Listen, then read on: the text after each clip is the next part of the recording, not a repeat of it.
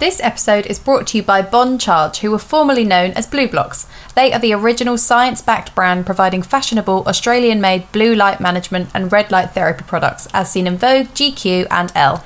Jess, I have a quick science lesson for you. The sun is the most natural source of blue light, and rather cleverly, our brains use the light from the sun to regulate our body clocks. When the sun starts to set, this signals to our brains to start producing melatonin, which prepares us for sleep.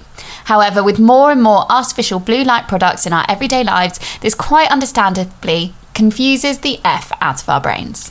Enter Bon Charge. They have a range of products which filter down harmful artificial blue light, which come from sources like our phones, laptops, tablets, TVs, and even LED light bulbs. In fact, Harvard University found that too much exposure to blue light not only disrupts our sleep, but can increase our risk of multiple health issues. As some of you may know, our favourite product of Bon Charge is the blue light blocking clip light, which is the most perfect reading light, particularly before bed.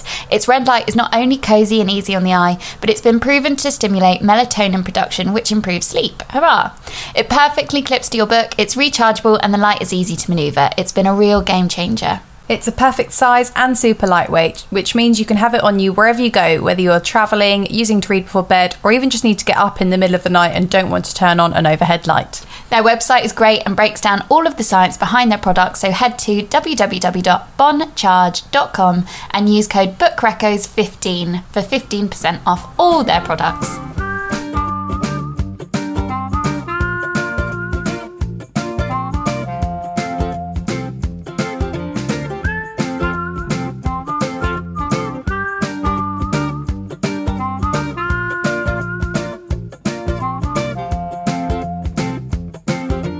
Welcome to Book Recos Between the Pages. I'm Jess.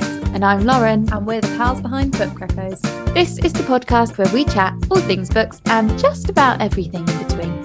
Summer is over and everyone is getting excited to light candles, get under blankets in their knitwear and rewatch Gilmore Girls. So we're going to reco a few books which are just perfect to read during autumn for those cosy vibes. Go and get a hot chocolate and settle in, guys. It's about to get autumnal.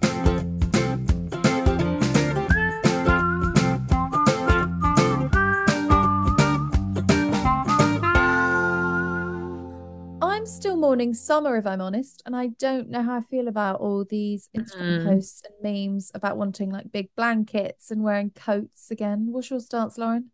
Well, I'm not there yet because I'm going on holiday tomorrow for 5 days to Spain. Really dragging it out. Nice. So I'm dragging it out. This is like last of the summer vibes. I'll be back and then I'll be ready for cozy knits and hot chocolate. Having a last hurrah. I am. Yeah. This is my last stint of freedom, and then work's about to get manic. Yeah, so, good one for getting this in there. Mm-hmm. Yeah, nice. Yeah, this is my last hurrah before my social life becomes non-existent until October 7th. Okay, not too far. Yeah. I thought you were going to say like end of October. No. October 7th, you know? I'll be back for autumnal season. I'll be back for Halloween. Halloween. I am excited to read in the bath again. It has just simply been too hot. In fact, the last bath I had was on the cusp and I just sweated the whole time and it was so stressful. I couldn't even read. So I'm excited for hot baths now that you've taught me how to read in the bath. Yeah, so am I. And I love that you're phrasing it as I taught you how to read in the bath. You honestly did. I couldn't do it before you taught me. And also that sounds like you like I know, that's me in the what bath. I mean. Like step one, like a lesson, you know? I mean, it kind of was like that. But yeah, it was factual. But yeah, on the whole, I am very much excited to rewatch Gilmore Girls this season and maybe even a bit of Grey's Anatomy because that's like quite cozy watching and do all the things that one does come autumn. Yes, like listening to Folklore and Evermore by Taylor Swift. They reek of awesome. I think she even talks about there's like your knitted sweater or something. One of her all of them. They're all autumnal vibes, and I've seen she's got a new album coming out as well. This is what I'm about to say. I don't really keep up with T Swizz, but I've seen from all the Swifties she's got a new album, and it fucking comes out in October. She is leaning into autumn. Yeah, she knows her brand. She knows when people are a bit moodier and they want, some more melancholic. Is that the Collie. word? Yeah. Yeah. Melancholy. Yeah, Yeah. that's her vibe. She knows it. She knows her target audience. She's on brand. So yeah, I am excited for Folklore and Evermore again, and whatever this new one is. But I am really sad to lose Harry Styles' new album, Harry's House, which has really been my backing track this summer. I'm not a huge Harry Styles fan. Um, Partly because, do you know what? I actually can't get over the growth and the complete personality 180 and rebranding of Harry Styles. Harry Styles was the one in One Direction who, when Matt Cardle won the X Factor, was caught on TV whispering into Matt Cardle's ear, you can lip read it, think of all the pussy you're going to get.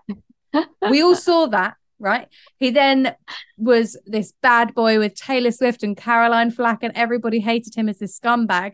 He turns it around to wearing flares and colourful shirts, and everybody loves him and sees us as his like big, wholesome icon. I just don't understand how he did it. I guess he's done wonders for like gender fluidity though, hasn't he? He has, but he's out really of helped. nowhere.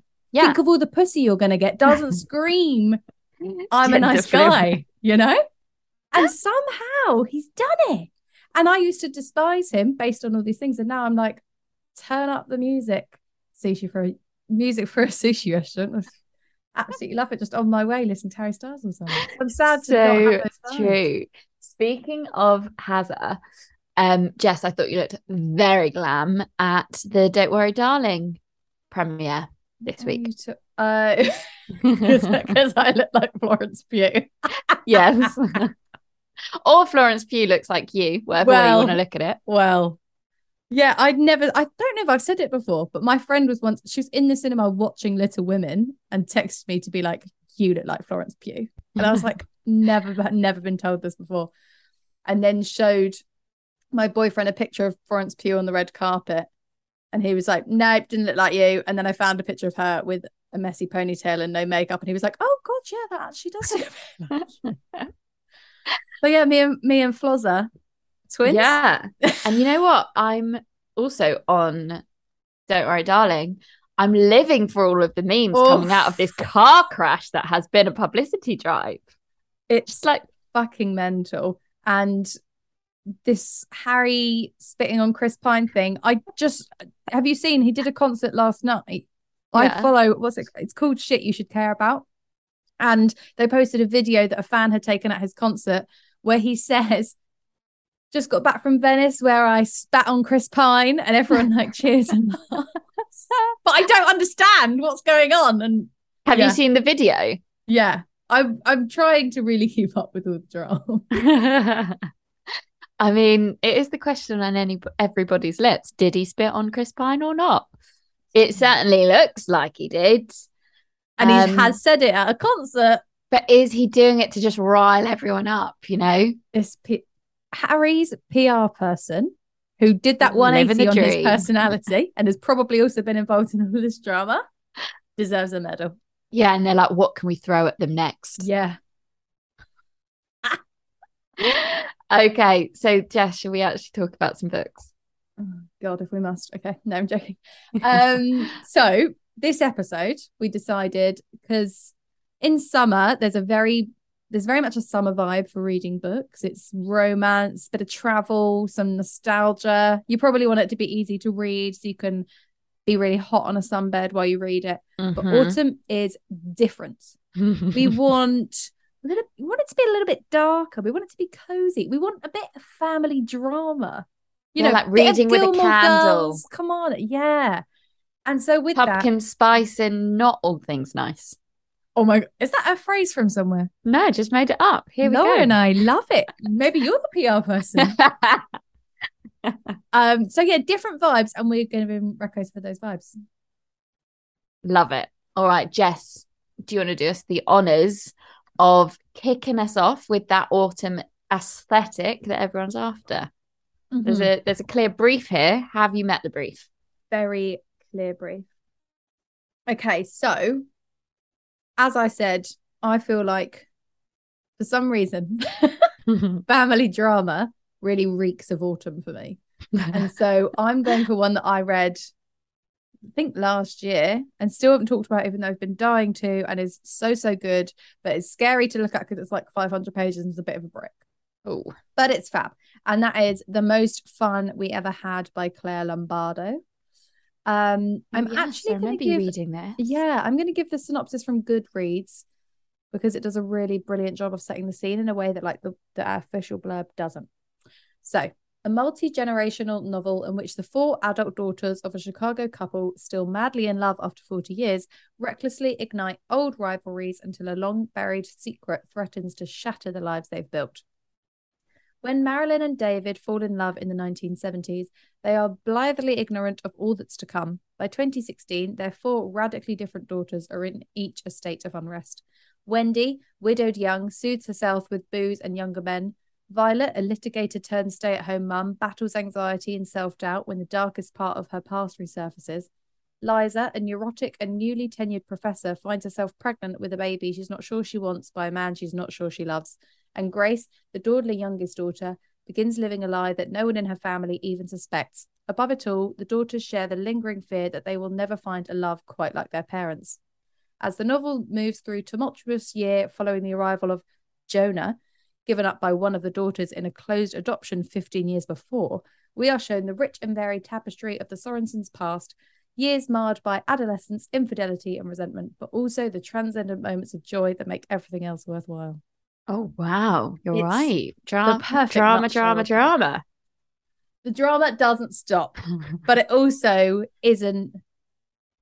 It's a character-driven novel, not a plot one. Okay. But obviously, it sounds like there's loads and loads of plot going on. But Yeah, that's what I thought.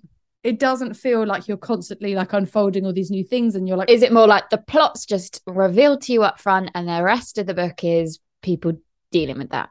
No, because Jonah does turn up. Not immediately, but like there's a bit of an intro and then he comes, and there are a few sort of, I wouldn't call them plot twists, but like big plot moments. But on the whole, I think because you're like so bought into the family and all the different daughters, you're really happy. It's a page turner because you just want to know what's going to happen to each of them rather than like what's happening with the plot, if that makes sense. Yeah, this sounds right up your street as well with all your sisters. Exactly. And it's like when I read Malibu Rising, and the reason I loved it was for like the Sibs. That's sure siblings. Like, it's kind of like a modern day Little Women, I think is the way to describe it. There's four sisters, they're all really different, they've all got different shit going on, they're loved by their parents, it's modern day. I love that. Did you put that in your review when you posted it? No, I didn't. I feel like you should, because that is, I can see that written on the title, the on PR the front page would sell it that way. Yeah. This mythical PR person. Yeah, it's so good. And like what's really clever about it is like the characterization versus the plot, and how like one feeds the other. And I love how the parents are like so in love after so many years. And usually in books, like when there's unhappy parents, the children sort of blame their unhappy upbringing and their parents' bitter marriage for it. But actually, the kids who are now grown up blame how happy their parents' marriage was on what like unrealistic expectations. Yeah. And so it's just kind of clever because you only ever really hear about the other way, how parents that stay together when they shouldn't have such a bad effect on the children, and divorce and everything. But and that a happy marriage is supposed to be one that's amazing, but in this book it kind of spins on its head. Yeah, I kind of think that Everything I Know About Love by Dolly Alderton, she kind of alludes to that as well, because her parents are so happily married. I feel like she also said like they gave me unrealistic expectations because her parents were so in love. Yeah, funny. Good one. So yeah, I think this is a great book to read anytime, but for me it's that kind of get the blanket out, get Gilmore the woolly socks on, family vibes of autumn drama. That's what it screams to me. So that is my first reco, Lauren. And like Gilmore Girls meets Little Women. Has there ever been a more autumnal/winter book? Little Women is very much in with Christmas, I feel. Yeah, over to you.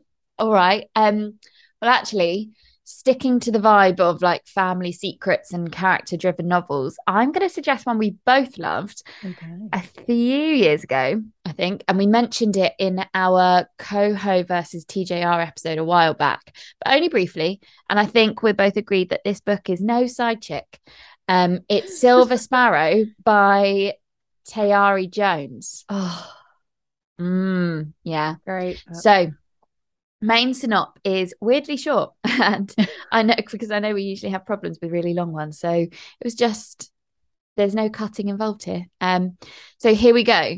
Set in a middle-class neighborhood in Atlanta in the 1980s, the novel revolves around James Witherspoon's families, the public one and the secret one. When the daughters from each family meet and form a friendship, only one of them knows they are sisters. It is a relationship destined to explode when secrets are revealed and illusions shattered. As Jones explores the backstories of her rich and flawed character, she also reveals the joy and the destruction they brought to each other's lives. And at the heart of it all are the two girls whose lives are at stake. And like the best writers, Jones portrays the fragility of her characters with raw authenticity as they seek love, demand attention, and try to imagine themselves as women. I love this book. Me too. And we both loved An American Marriage. That's honestly one of the best books ever. So we were like ever, full stop, period. To read Silver Sparrow, which is very different vibes and writing style, but both amazing. Yeah, but I guess there is like sort of that dual perspective as well. You get two people's perspectives, don't you? Yeah. So like you did with your reco, Jess, I'll run through the complicated family dynamic here. So you've got James, who's the dad, and his daughters are Dana and Charisse. Only one knows of the other, and then his wives are Gwendolyn and Laverne. And again, only one of them knows about the other. And then James's best friend is Uncle Rayleigh, and he knows about everything, and everyone knows him. Oh, I just love family drama, and this is done so well with such an interesting concept. Like, I love the relationship between the sisters and how Dana should hate Charisse. Like, she's the first daughter, but then is the one that gets pushed aside and has to become the secretive family. But there's like this, she's so intrigued by the new family that she can't help but like be interested and slightly enthralled by her. I mean, you would, wouldn't you? Yeah, it's so cleverly done. And you're like team Dana and then your team Shrew, because like the book switches between narrated, the first half is narrated by one and the second half is from the other. It's great. Yeah. And I remember at the time reading it, I was thinking that just as Dana and Charisse have to share a father, Tayari Jones has also written a book so that they have to share like the narration of their lives as well. And like you say, halfway through the book, for the first half, your team Dana, and then for the second half, your team Charisse. And I was quite surprised, like how easily influenced I was from siding with one girl than the other. Yeah, but then I do find that by the end of the book, you sort of reach a point where you're not on a side, you're on like a joint side, because they're both victims of the dad's lies. Yeah. And they're both fighting for his love, which is just really sad. And also the wives, like I really loved to understand the wives and how that works. And so much family drama. I love it. Like I said, I think if you've read An American Marriage, you'll get a lot out of this book. Yeah, totally. So that was my reco. Great. Do you want to take us on to the next one? Thank you for bringing it to the pod. You're very welcome. Okay. I'm gonna turn things a bit darker. It is a spooky time. Or it's gonna be a spooky time. And this book is Mrs. Death, Mrs. Death by Selena Godden. And I'm just going to explain that title. So Mrs. Death is her name, like when you get married and you become a Mrs. And then it's Mrs. Death, like if you shoot and miss. It'll be in the show notes. That one up. Anyway, the synop for you. Drop it. Mrs. Death has had enough. She is exhausted from spending eternity doing her job, and now she seeks someone to unburden her conscience to. Wolf, a troubled young writer, is well acquainted with death, but until now hadn't met death in person, a black working class woman who shapeshifts and does her work unseen. Enthralled by her stories, Woolf becomes Mrs. Death's scribe and begins to write her memoirs. Using their desk as a vessel and conduit, Woolf travels across time and plays with Mrs. Death to witness deaths of past and present and discuss what the future holds for humanity. As the two reflect on the losses they have experienced, or in the case of Mrs. Death, facilitated, their friendship grows into a surprising affirmation of hope, resilience, and love. All the while, despite her world weariness, Death must continue to hold human fates in her hand, appearing in our lives when we least expect her. Oh, you're right. It is spooky. So death is personified as a person. Yeah. Death is a black woman. Okay. And then Woolf comes across her.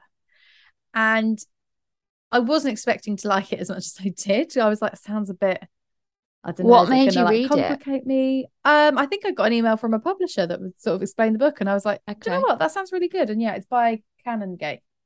So thanks, Canongate.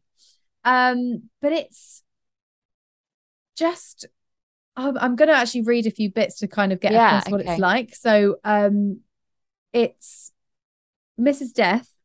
She's clearly a fictional character, but she talks about real life deaths and makes a lot of real life references. So there's like mention of mass school shootings in the USA, drowning refugees, Grenfell, Jack the Ripper, Myra Hindley. It feels kind of real, but obviously it isn't. But then, you know, we hear about Woolf and his family, and that's all very much fictional. And so it's this like clever balance of the two. But the introduction of the book is pretty epic. And actually I ended up listening to the audiobook because I had a long drive to go on, and it's narrated by the author, who's a poet. And so a lot of this is like incredibly poetic, and some of them like spoken word, just poems. Oh, yeah. Cool. So it starts with disclaimer. This book contains dead people. This book cannot see the future. The book is dabbling in the past. This book is not about funerals, although funerals are mentioned. You do not have to wear black to read this work. You do not have to bring flowers. This book cannot change the ending or your ending or its own ending. This book does not know how to switch on the light at the end of the tunnel. And it sort of goes on about how all these things about the book. But then it also mentions real people in the introduction. It says, this book does not mention every person that has ever died. If you wish this book to have mentioned another death, we can only apologize now in advance for not knowing which death or dead celebrity you wanted mentioned and celebrated in this book at the time of writing and printing. At the time of writing, this book mourns for Prince, David Bowie, Leonard Cohen, Toni Morrison, and Aretha Franklin. And this book sincerely hopes there aren't any more inspirational human beings, bold souls, brave hearts, and superheroes to add to that dead list before we go to print. Amen.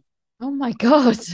And so it's like quite funny as well, but also really like gives you a lot of food for thought. And I am really actually gutted that I did listen to the audiobook while driving, because I couldn't like scribble down all the like profound things that were being said by Selena. You were full by the end of it, were you? I was. So I think I'm definitely gonna either reread it again or listen to the audiobook again and like do like just feel all the feelings again.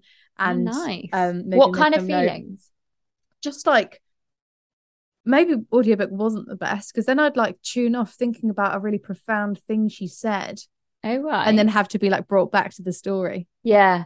But she just like poses a lot of really interesting questions about like mortality and morality even, and it's just really good. And it's only like 300 pages. Like you could absolutely whiz through this. And I just don't see enough people reading it or talking about it.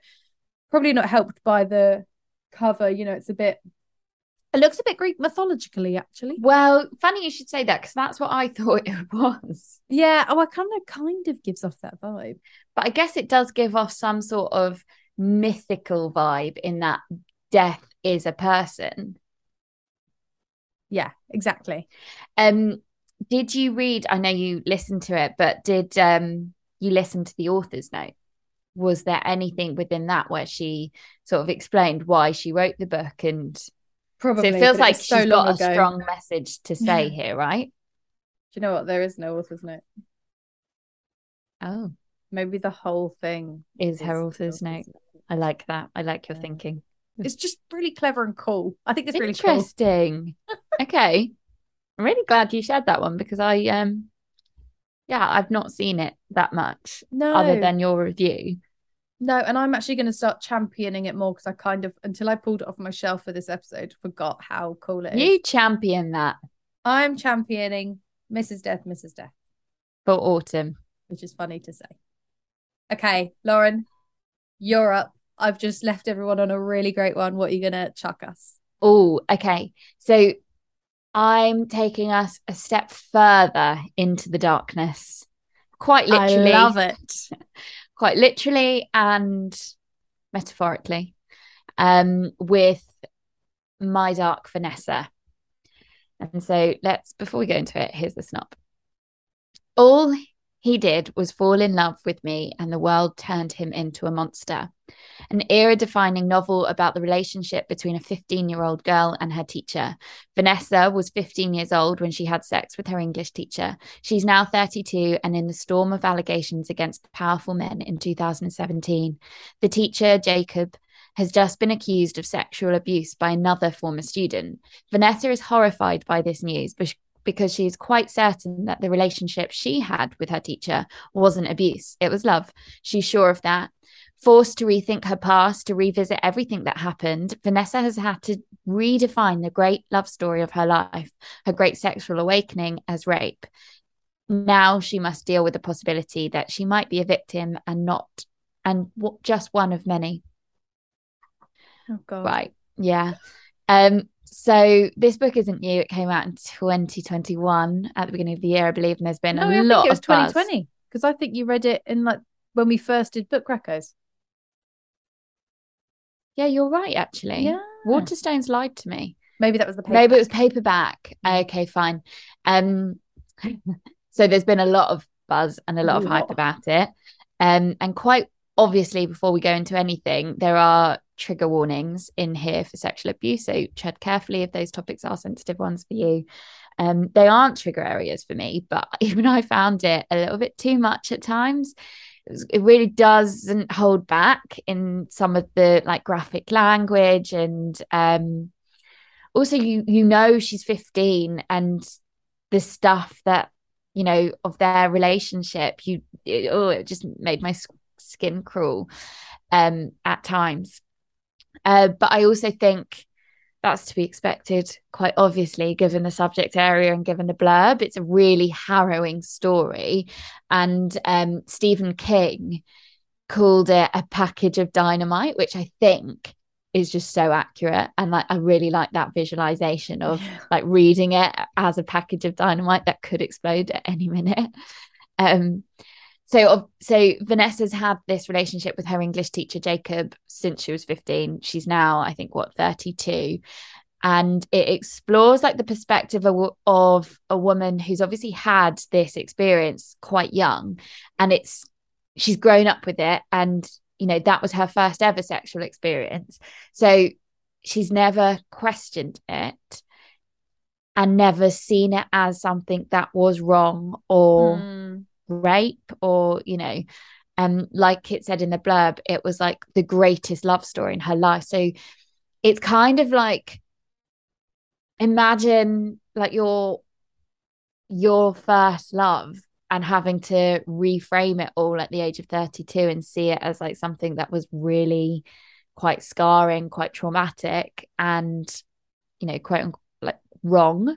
This so is and she, kind of yeah. similar. Well, it's not kind of similar, but The Ice Cream Girls by Dorothy Coomson is the only the book I've read, and it's about a teacher who was in a relationship with two girls.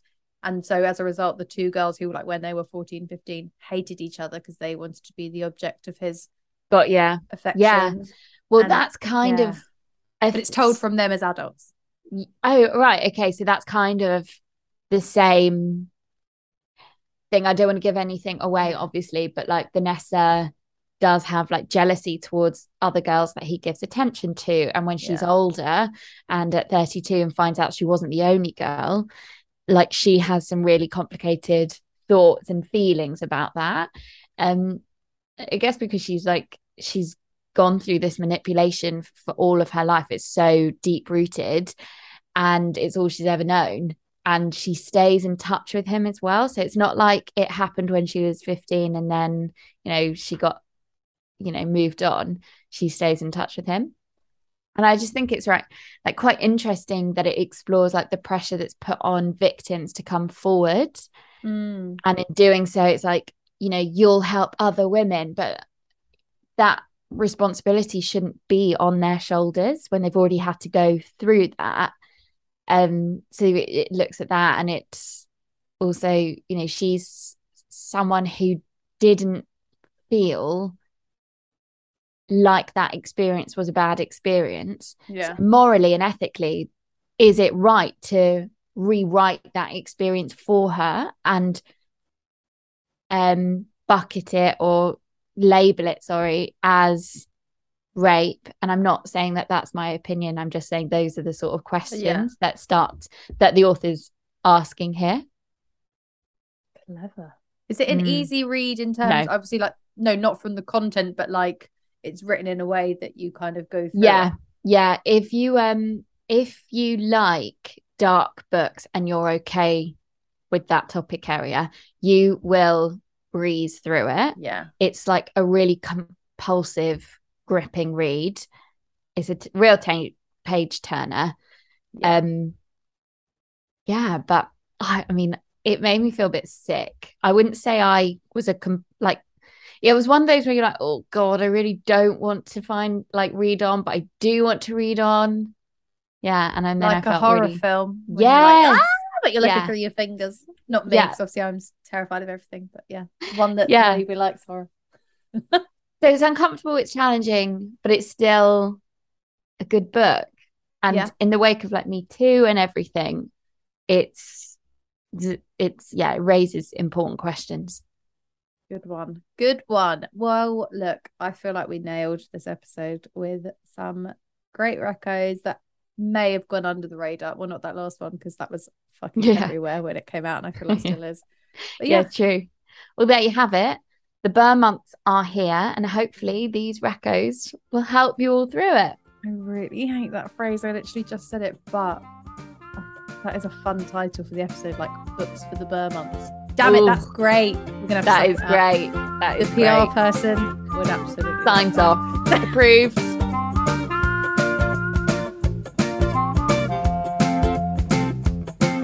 Thank you so much for listening. If you enjoyed today's episode, then like, subscribe, leave a rating and review. It costs you nothing, but it genuinely means the world to us.